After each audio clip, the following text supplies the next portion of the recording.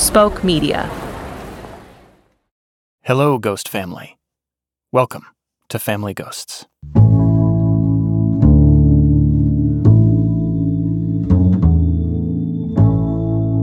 The last time I saw my grandmother on my dad's side, she was 94. I'd gone to visit her at the senior center where she was living, and I knew it might be one of the last times I got to see her. So I had brought my tape recorder with me, because there was this story I'd heard just a few years earlier. It turns out I had an uncle I never knew about, who'd died by suicide when he was a teenager. As longtime listeners might recall, that story was the basis for the season finale of the first season of Family Ghosts. But you don't hear my grandmother's voice in that episode, because that day at the senior center, I was too scared to ask her about it. I spent a few hours with my grandma that day, and at one point, she even looked me right in the eye and said, "I've got a few stories I could tell you." But still, something stopped me from asking about my uncle. Eventually, an attendant knocked on her door and told me it was time for my grandma to get ready for her evening routine and that I had to leave. And the memory that has haunted me ever since that day is turning in the doorway and seeing her sitting in her chair looking out the window and realizing this was probably going to be my last image of her, which it was.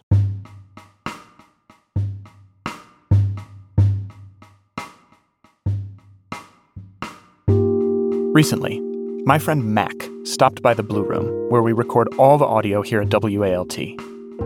When he got here, he immediately commented on some of the inspirational totems that I like to keep around: a silver pinky ring with a bright blue stone, a placemat with a picture of Cape Cod on it, a framed copy of an original Pogo comic book, and then, of course, the pièce de résistance, a magenta lava lamp, which I turned on just before Mac arrived. It's been a while since my last lava lamping, but it gets going at some point, right? Oh, yeah. Yeah. It probably looks a little bleak right now. Yeah, but it'll warm up. It should warm up. Okay. I've known Mac for about 5 years, ever since he visited my apartment to record an episode of a baseball podcast I used to do with another friend.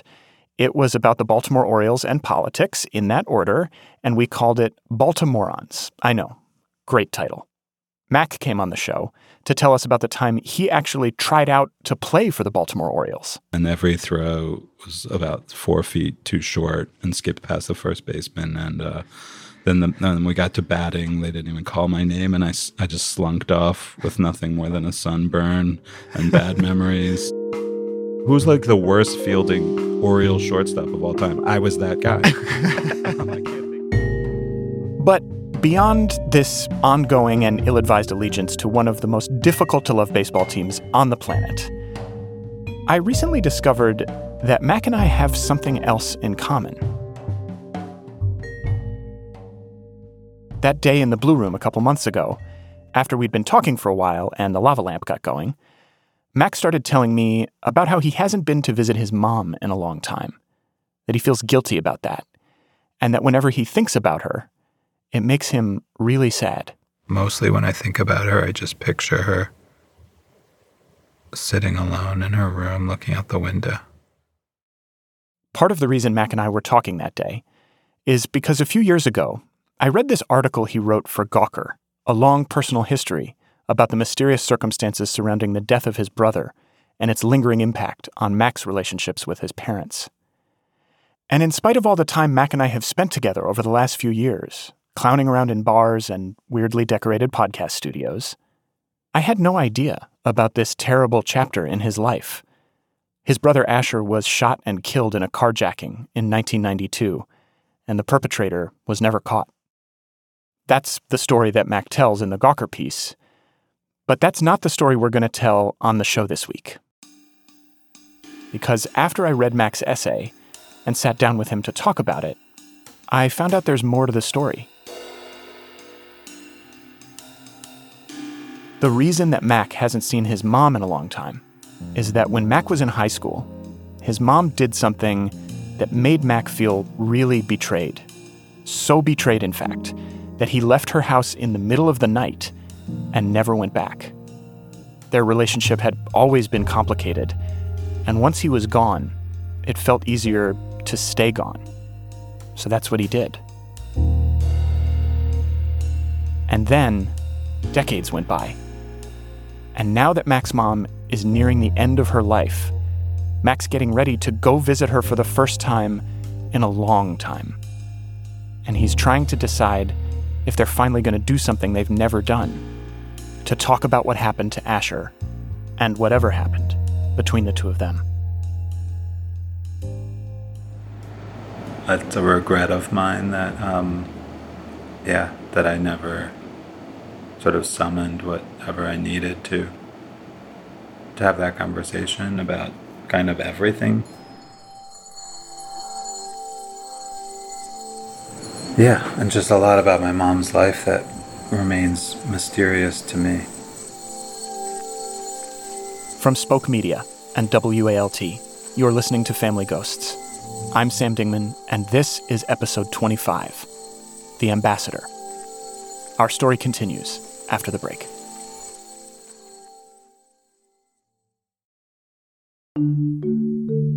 This episode is sponsored by Embark.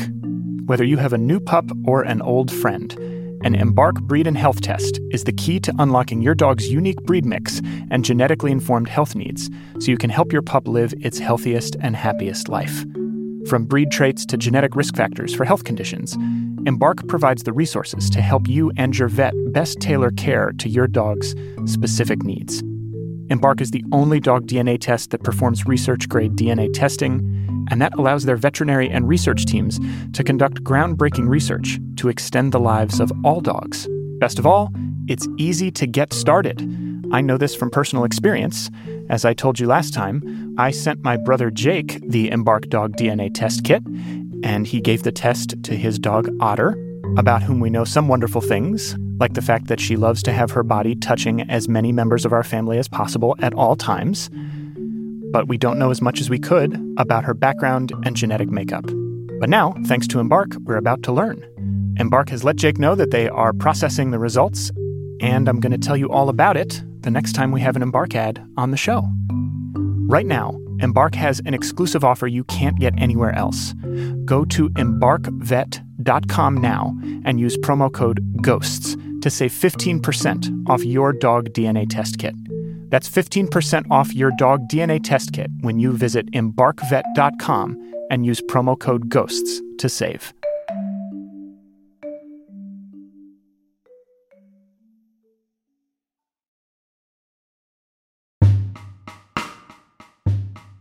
Spoke Media. Last summer, I went to visit Mac's apartment. He lives there with his wife, Catherine, their 2 daughters, and a dog named Sully. Whoa! Alert! Sully, that's not good podcasting, bro. When I got there, Mac had this big manila folder open on the dining room table with all kinds of old documents spilling out of it. This is my W-9. And this is wild, actually. This next thing is... It's one of those folders a lot of people have that contains this random hodgepodge of family memorabilia. 8th grade report cards, childhood drawings that once hung from magnets on the fridge, a letter Mac sent his cousin about a baseball game that he went to. And there was also this letter that Mac's mom, Rose, wrote to her mom, Mac's grandma, in the mid-90s. She talks in here, from what I can tell, I think as part of her kind of spiritual practice, there was a lot of dream analysis, conversations with psychics, just sort of anything my mom could access that would try to make sense of a world which I think often did not make sense to her. Dreams were very important to Rose. In fact, she goes by Rose because she once had a dream that she should change her name from Joan to Rose. In this letter that we found in the folder, Rose is telling her mom about another dream she had and what she thinks it might mean. Mac told me that the mystical language his mom used in this letter was familiar to him. Rose used to talk to Mac like this when he was a kid. If I'd say I feel really despondent about, this relationship I'm in or whatever, she'd be like, oh, well, part of the reason is you're a Ray 3, and Ray 3s, are very sensitive, etc. So, yeah, this language is in there. At least some of this, Max says, came from Rose's study of Sufism, a mystical strain of Islam that Rose got interested in when she was a teenager. I mean, to hear my grandma say it, my mom from a very, very early age had something in her that propelled her to seek out higher truths or understanding or clarity, from a very young age. By the time Rose left for college at Bard College in upstate New York, she'd been studying Sufism for a few years. And Mac doesn't know the details, but shortly after Rose got to Bard, she had some kind of breakdown.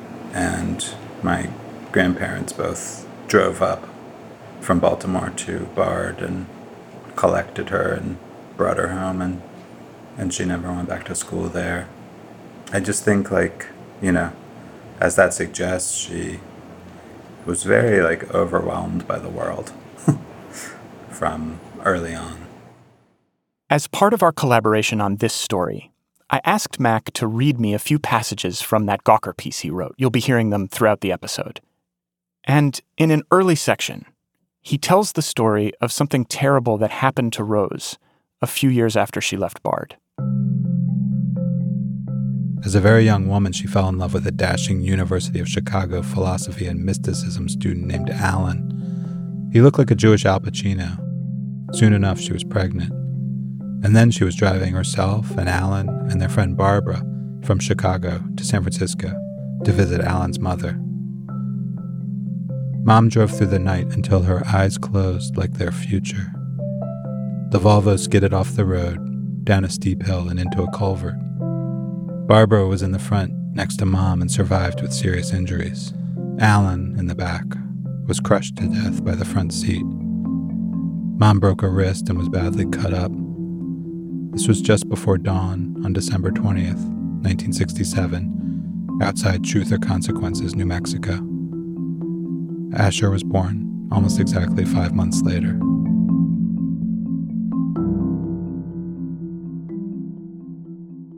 Asher is Mac's older brother, and a couple years after Asher was born, Rose met another student of Sufism named Henry. They got married and eventually became disciples of this spiritual teacher named Meher Baba. Mac's parents found a community in Baltimore where a lot of Baba's followers had settled, and a few years later, Mac was born. In the early years, Mac says, even though the block was lined with mystically inclined bohemian parents, his mom was a little further out on the hippie spectrum than the other moms.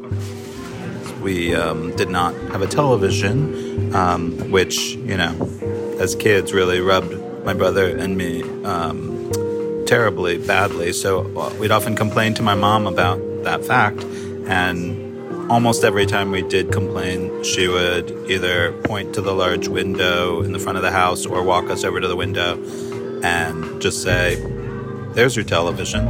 Look out the window. It's organic TV."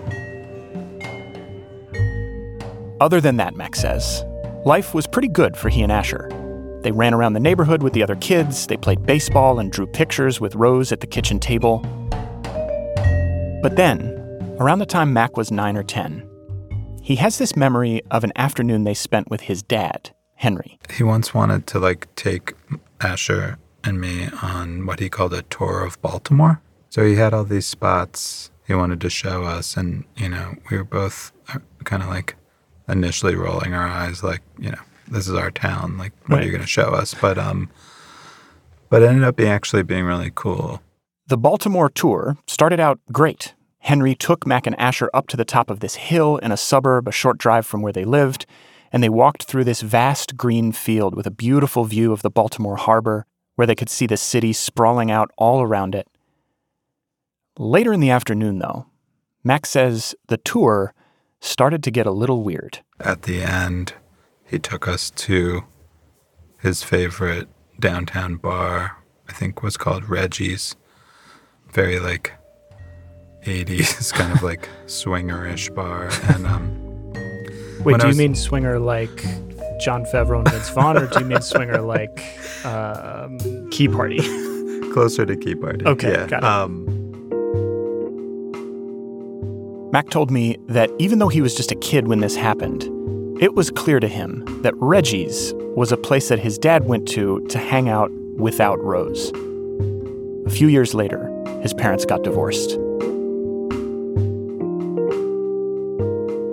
And with Henry out of the picture, Mac says he started to notice how close his mom and his brother were. At one point, I came across a poem in Mac's manila folder, apparently improvised by Asher and transcribed by Rose. This is kind of a wild poem. Mm-hmm.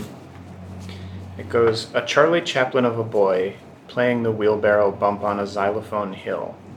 A little pants leg kick, halt and rest. With a shrug in his shoulder and he's off again. With a shoe to the air and a trip of the barrow and the wheel skidding, rolling, and a hand on the handles to a five-legged stand. With a lift, skip, tip, kick, stand. All down along the wide grassy tightrope, laying wood chip path to the door of the circus master's daughter. That is trippy. It's like a Decemberist song. It's trippy as hell. It is. Mac and his mom were never close the way Rose and Asher were, and the divorce didn't make things any easier. Then, around the time Mac was 16, Asher left for college in California, and things with Mac and Rose started to go downhill. Yeah, at some point we all moved out of the house I grew up in, and my mom moved a couple times with she was living kind of with a handful of friends / roommates. I mean, I think she might have met them through her interest in Sufism, but they'd all also that had morphed into something else where they all had this relationship with a Santa Fe-based psychic who was kind of like their guru. Mac says there were some positive things about the new living arrangement. His mom's roommates had kids of their own. They'd all play wiffle ball in the backyard sometimes. But those moments were fleeting. It was a strange place to live as a teenager. I remember I had a basement room. I just didn't really want to go upstairs and mingle with Mom and her friends. So I remember being down there a lot. Part of Mac's resistance to hanging out upstairs had to do with Rose's dynamic with Sylvia, the psychic. She would often say, I was talking to Sylvia and we kind of agree you should do X, Y, or Z. At least part of Asher's closeness with Rose seems like it had to do with a shared openness to the idea of some sort of sense of destiny. Asher used to write to Rose about it in his letters home from college. She told me he wrote, often, or at least more than once, about this feeling of that he was going to die young. You could make the connection that part of why he felt that way was, given this immediate sort of legacy of his family, But as a teenager living in a house full of seekers, Mac had no patience for any of this stuff. I'd never met, as far as I remember, I'd never met the psychic, and even if I had, she was a goddamn psychic. I'm not going to do what she says.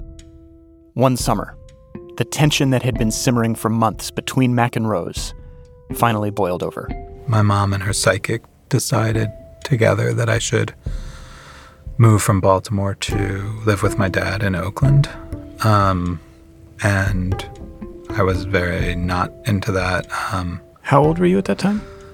I must have been about 16, because my response to that was to, I always think of this in the context of how the Baltimore Colts left Baltimore in the middle of the night, because my version of that was leaving my mom's in the middle of the night and having my friend Rachel drive me in her VW Bug across town to Mount Washington to live with my aunt.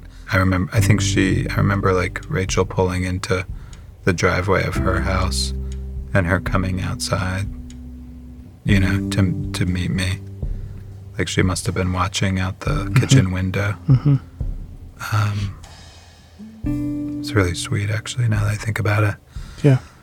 Yeah, I just remember her coming out and kind of, putting her arms around me. After that, things only got worse. After I left and moved in with my aunt, Sylvia told my mom, she needed to either bring me back to her house or handcuff me and get me on a plane to Oakland. Jesus. Yeah.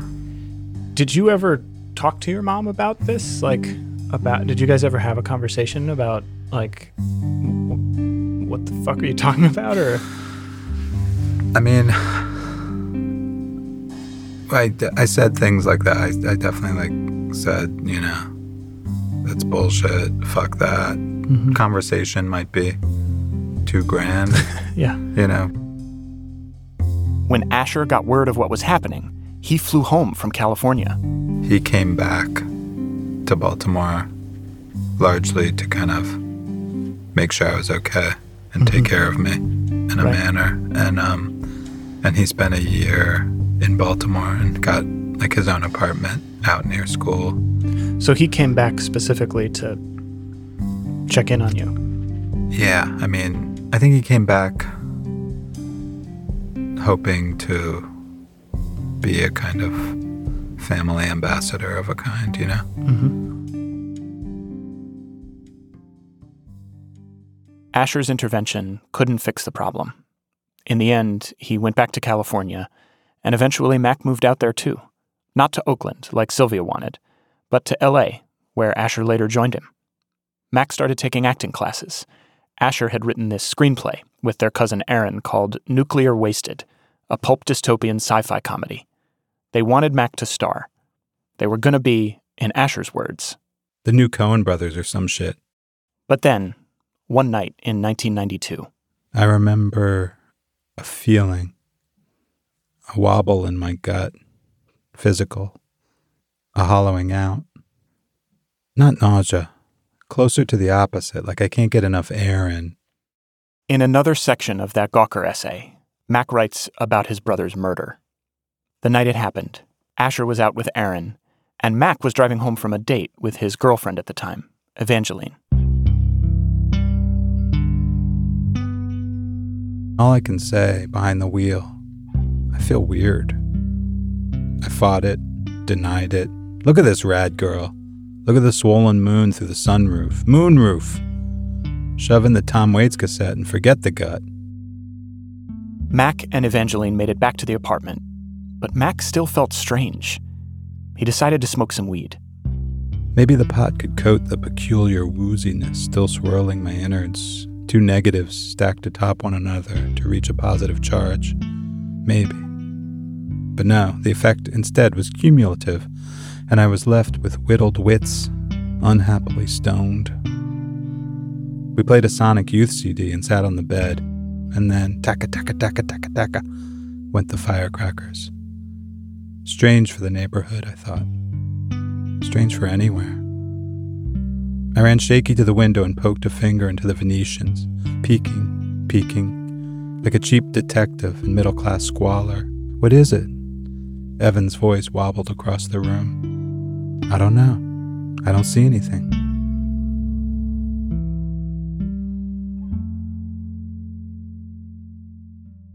Asher never came home that night. And the next day, Mac woke up to an article in the paper about his brother's murder. It said that Asher and their cousin Aaron had been looking for a parking space when someone ran up to the car and fired a shot through the window. Asher was hit, and when they tried to drive away, they crashed into a parked car. Aaron managed to hail a cab and get Asher to the ER, but it was too late. A police sketch of the gunman was eventually released, and for a while, it looked like the cops had enough forensic evidence from the crime scene to track down the shooter. But then months went by, and then years. At some point, Mac realized they were never going to get a definitive answer about who killed Asher.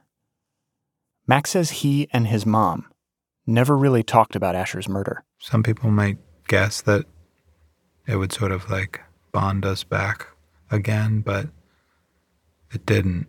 I felt really, really bad for her, but it didn't make me want to reinvest in the relationship, I guess, or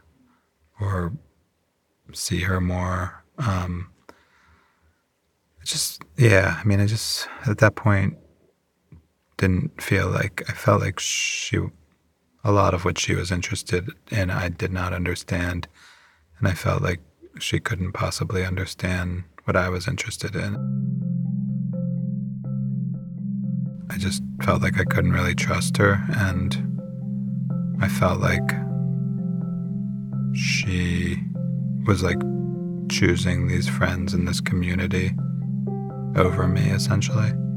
I feel like I kind of just like gave up on the relationship, or like pulled way back, and just felt like, I couldn't really count on her. So I would just have to figure out how to make my way without her. Elsewhere in the Gawker essay, Mac writes about what little he knows about Rose's life in the aftermath of Asher's death. For many of the ensuing years, Mom has drifted from home to home, coast to coast. Some years she's lived alone. Other times she's found a community of friends to take her in. I don't know how many thousands of dollars she spent on quasi-spiritual classes, never recouped loans to fellow seekers, long-distance calls to perceived mystics. I don't think I want to know. As for Mac's life, he moved back east and started a family of his own. But in the essay, he also writes about this sense that Asher isn't really gone. Once, on a crosstown bus, I was absolutely convinced he was riding behind me. The same dark hair, parted to fall over his right eye. Had he faked it all in order to, what, move to New York? It couldn't be. Was it? Family Ghosts will continue in a moment.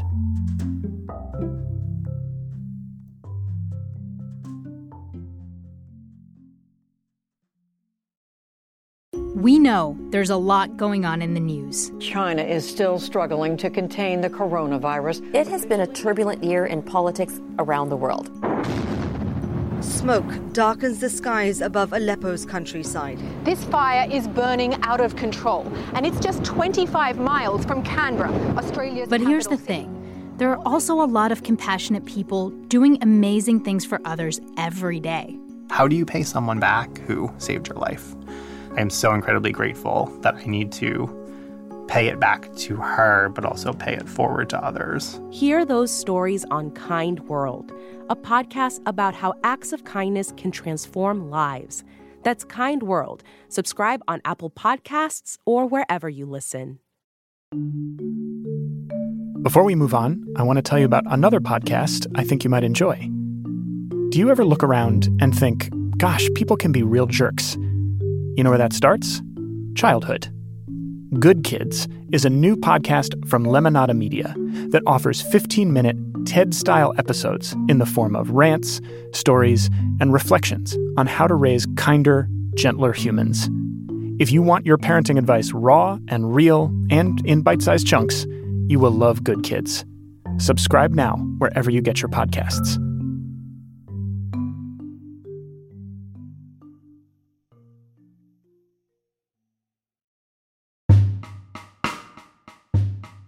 Spoke Media.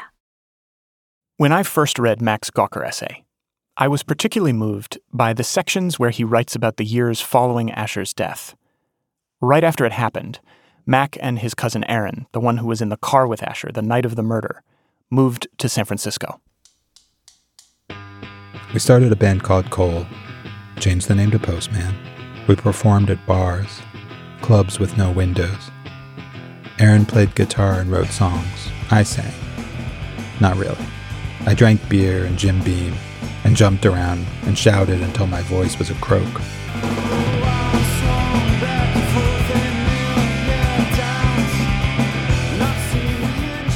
At a few shows, Aaron and I drank so much we could barely stand. I didn't think about writing lyrics for or about my brother, but every show was a eulogy, a wake.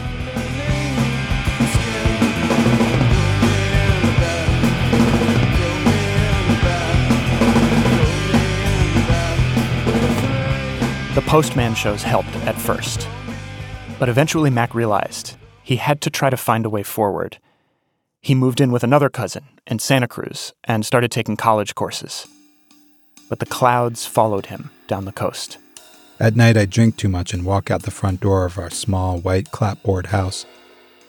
Before I reached the nearby health food store, I'd cross the street and head for the stucco walls of the liquor store on the other side of Laurel Street.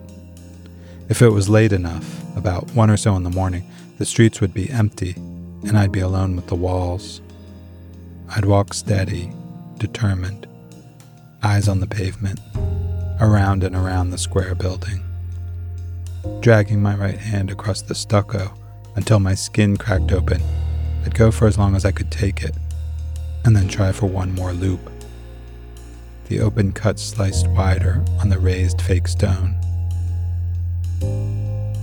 Thankfully, Santa Cruz is also where Mac met his now wife, Catherine. They got married and moved back east to Brooklyn and had 2 daughters. Postman broke up, but Mac finished school, got a job as an editor, and little by little, the clouds started to dissipate.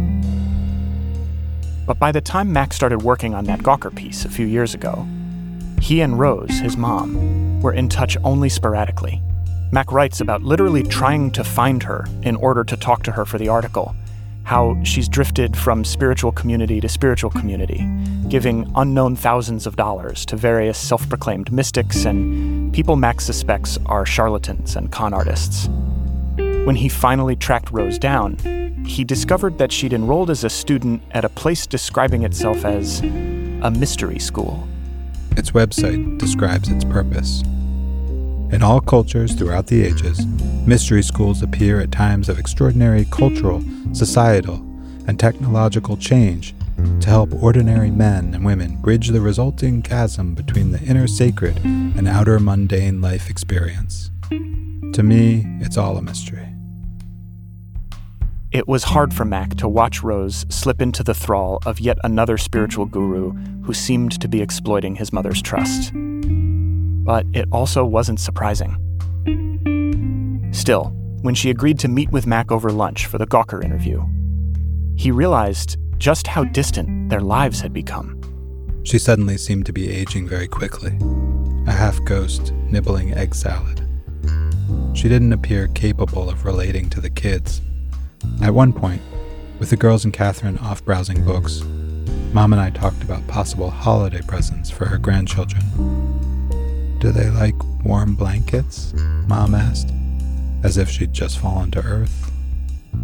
An hour and a half later, Mom's friend picked her up. It was like visiting a prisoner in the jail of a Marin mini-mall. A few years ago, the mystery school situation went from dubious to dangerous. Rose had ended up moving into the home of the founder of the school, and according to Mac, that arrangement got toxic in a hurry. Rose couldn't afford to pay rent, and she had developed Alzheimer's. Her mental state was deteriorating rapidly. At some point, the school's founder sent Mac an email threatening to take Rose to the emergency room and just leave her there. Fortunately, some of Rose's friends swooped in and found her a room at a nearby assisted living facility.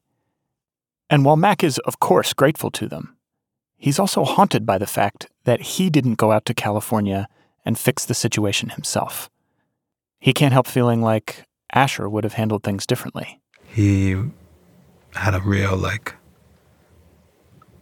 internal kind of, code of loyalty about the family, and in a way I didn't, and could definitely summon strong feelings about the family in a way I don't.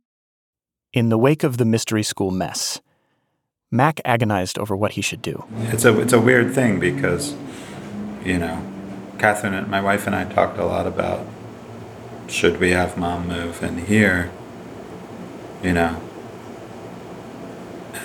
I could not see that. I just could not see how that would work at all. It seemed like a terrible, terrible idea. So then the options are sort of very narrow from there. My mom's old and frail seeming, and has no money, so there's not a lot of great options at that point. A younger version of Mac might have left it there. But lately, Mac's been feeling like he has to try to do something for Rose. For her sake. And for Asher's. That day Mac wrote about in his Gawker essay, when he thought he saw Asher on the bus, he actually ended up following the person he thought was Asher off the bus and down the street for several blocks. He walked east and I followed. I began to think that, incredibly, it was my brother. Science was against it, but still, the same pigeon-toed strut. I followed him from half a block distance. Finally, maybe Asher bounced up a short flight of brownstone stairs and entered a midtown building. I froze. My chase was over. But was it even a chase at all? Can it be a chase if you don't know what you're after? Later in the piece, Mac starts to realize what he's chasing. Every few weeks it hits me hard. I wish Asher were there for Mom in ways I cannot be. I asked Mac what he meant by that. I think if my brother was alive,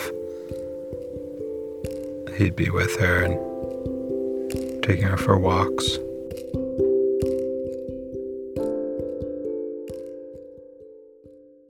A few weeks later, as we finished going through those documents at Mac's dining room table, he told me that his family was getting ready to leave for their summer vacation. So, we're talking on, I guess, the day that you're headed out to California, right? Mm-hmm. Have you decided yet whether you're going to go see her? Yeah, I'm definitely going to see her. Our story continues after the break.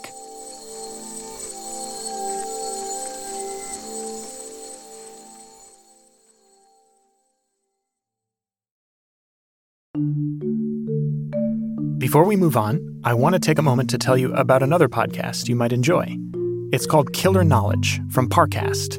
If you're a fan of true crime and you want to put your skills to the test and be crowned an undisputed expert, then you should definitely check out Parcast's new trivia podcast, Killer Knowledge.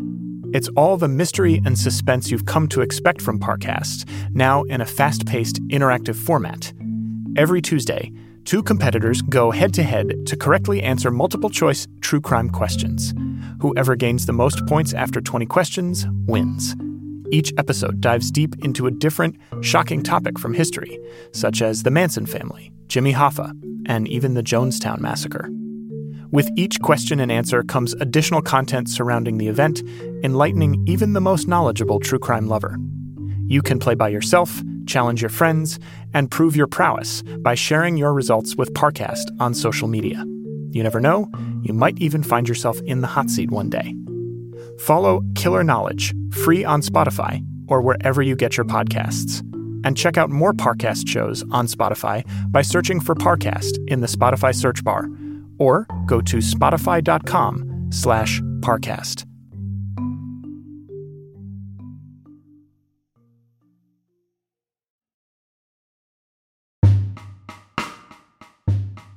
Spoke Media. One of the things that was hardest for Mac about that conversation he had with his mom when he was working on the Gawker piece about Asher was the realization that Rose was starting to slip away. It just seemed to happen so fast, even though, there was decades between when my brother died and when my dad died. And my mom's condition deteriorated. Like, that was all happened over many, many years, but it just oddly feels very sudden. It made Mac realize that eventually no one, especially not Asher, was going to be there to make things easier. At some point, I remember thinking there wasn't anyone to call. And so, as he set off for California with his family this past summer, Mac realized there wasn't much time left with Rose, and no way to make up for all the time they'd lost. On top of that, with Rose's Alzheimer's in a pretty advanced state, the prospects for any sort of meaningful conversation weren't good. Yeah, I mean, unless there's been this like scientific miracle between now and then, when I see her this coming weekend, yeah, there won't be. I mean, I'll be lucky to like get hello. In spite of everything, Mac and his daughter Una got on a plane and went to visit Rose. Hey, can you hear me okay? Yeah, can you hear me okay? Yeah, you're fading in and out a little bit, but I think I got you. Mac called me a few minutes after he and Una left the hospital where Rose is living now. He said that he'd been hoping to bring his mom some flowers, but they couldn't find a florist, so he'd brought her a little almond cake from a coffee shop. When they arrived, they made their way to Rose's room. It was a small, cold, clinical environment, Mac says. A dresser and a lamp, not much else. Rose's bed faces a wall. So when she's in bed, looking out, she would see this wall, and really the only things on that wall were photos of me and Catherine and the girls. And for some reason, we both just like lost it.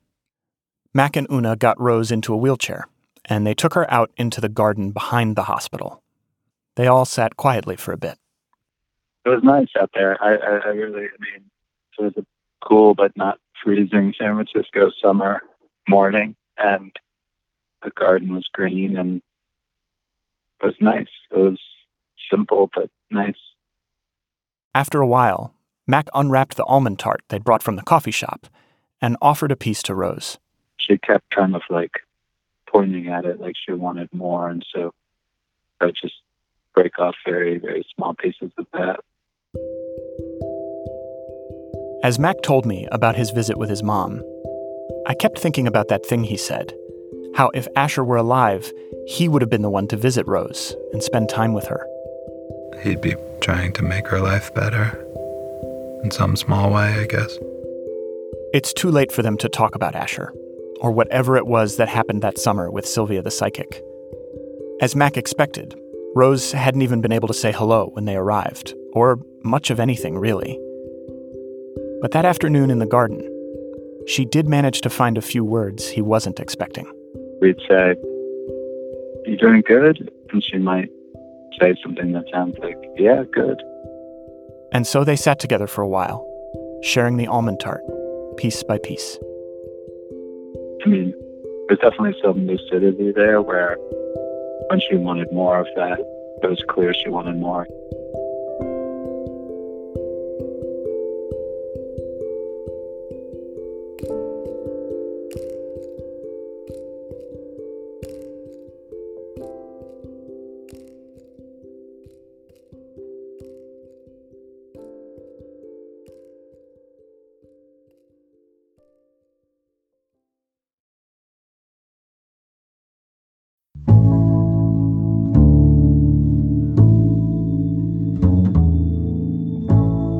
Family Ghosts is hosted and produced by me, Sam Dingman, with Vera Carruthers, Soraya Shockley, Sally Helm, Odelia Rubin, Jenna Hannum, and Janiel Kastner. Our story editor is Michaela Bly. Our production assistant is Julia Press. This episode was mixed by Evan Arnett. Our theme music is by Luis Guerra. Executive producers for Season 3 are myself, along with Keith Reynolds and Aaliyah Tavakolian at Spoke Media. Special thanks, as always, to the Kindred Spirits, our supporters on Patreon, who help make our work possible. In addition to ad-free episodes and exclusive bonus content, Kindred Spirits have already heard this episode. They get to listen to everything we make before anyone else. And this week, they're getting a special bonus episode where Mac reads the entirety of the Gawker piece about his brother that you heard some excerpts from in this story. It's a beautiful piece of writing. It was actually nominated for a National Magazine Award. If you'd like to hear that, along with the special extras that accompany all of our episodes, please consider becoming a member of the Kindred Spirits. It's just $5 a month, and you can join at patreon.com/familyghosts. We are proud creative partners of Spoke Media. Find more great podcasts at spokemedia.io. Season 3 continues next week. We'll talk to you then, and thank you for listening to Family Ghosts, where every house is haunted.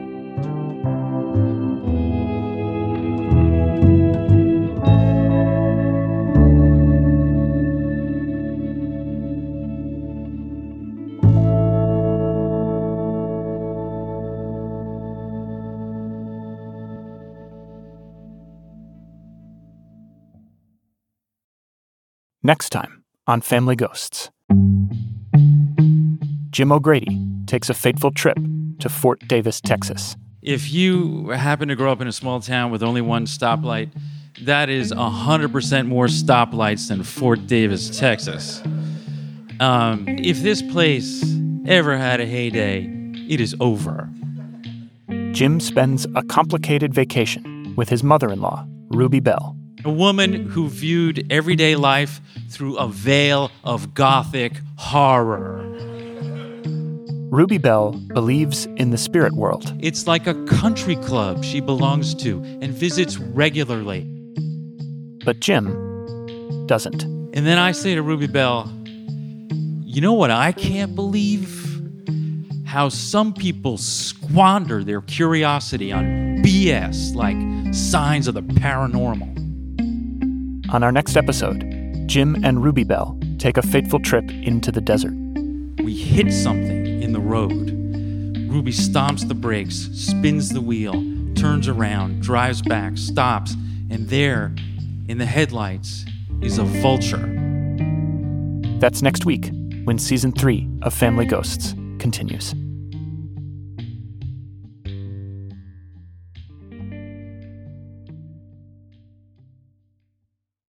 You're listening to WALT. Homegrown. Homemade radio.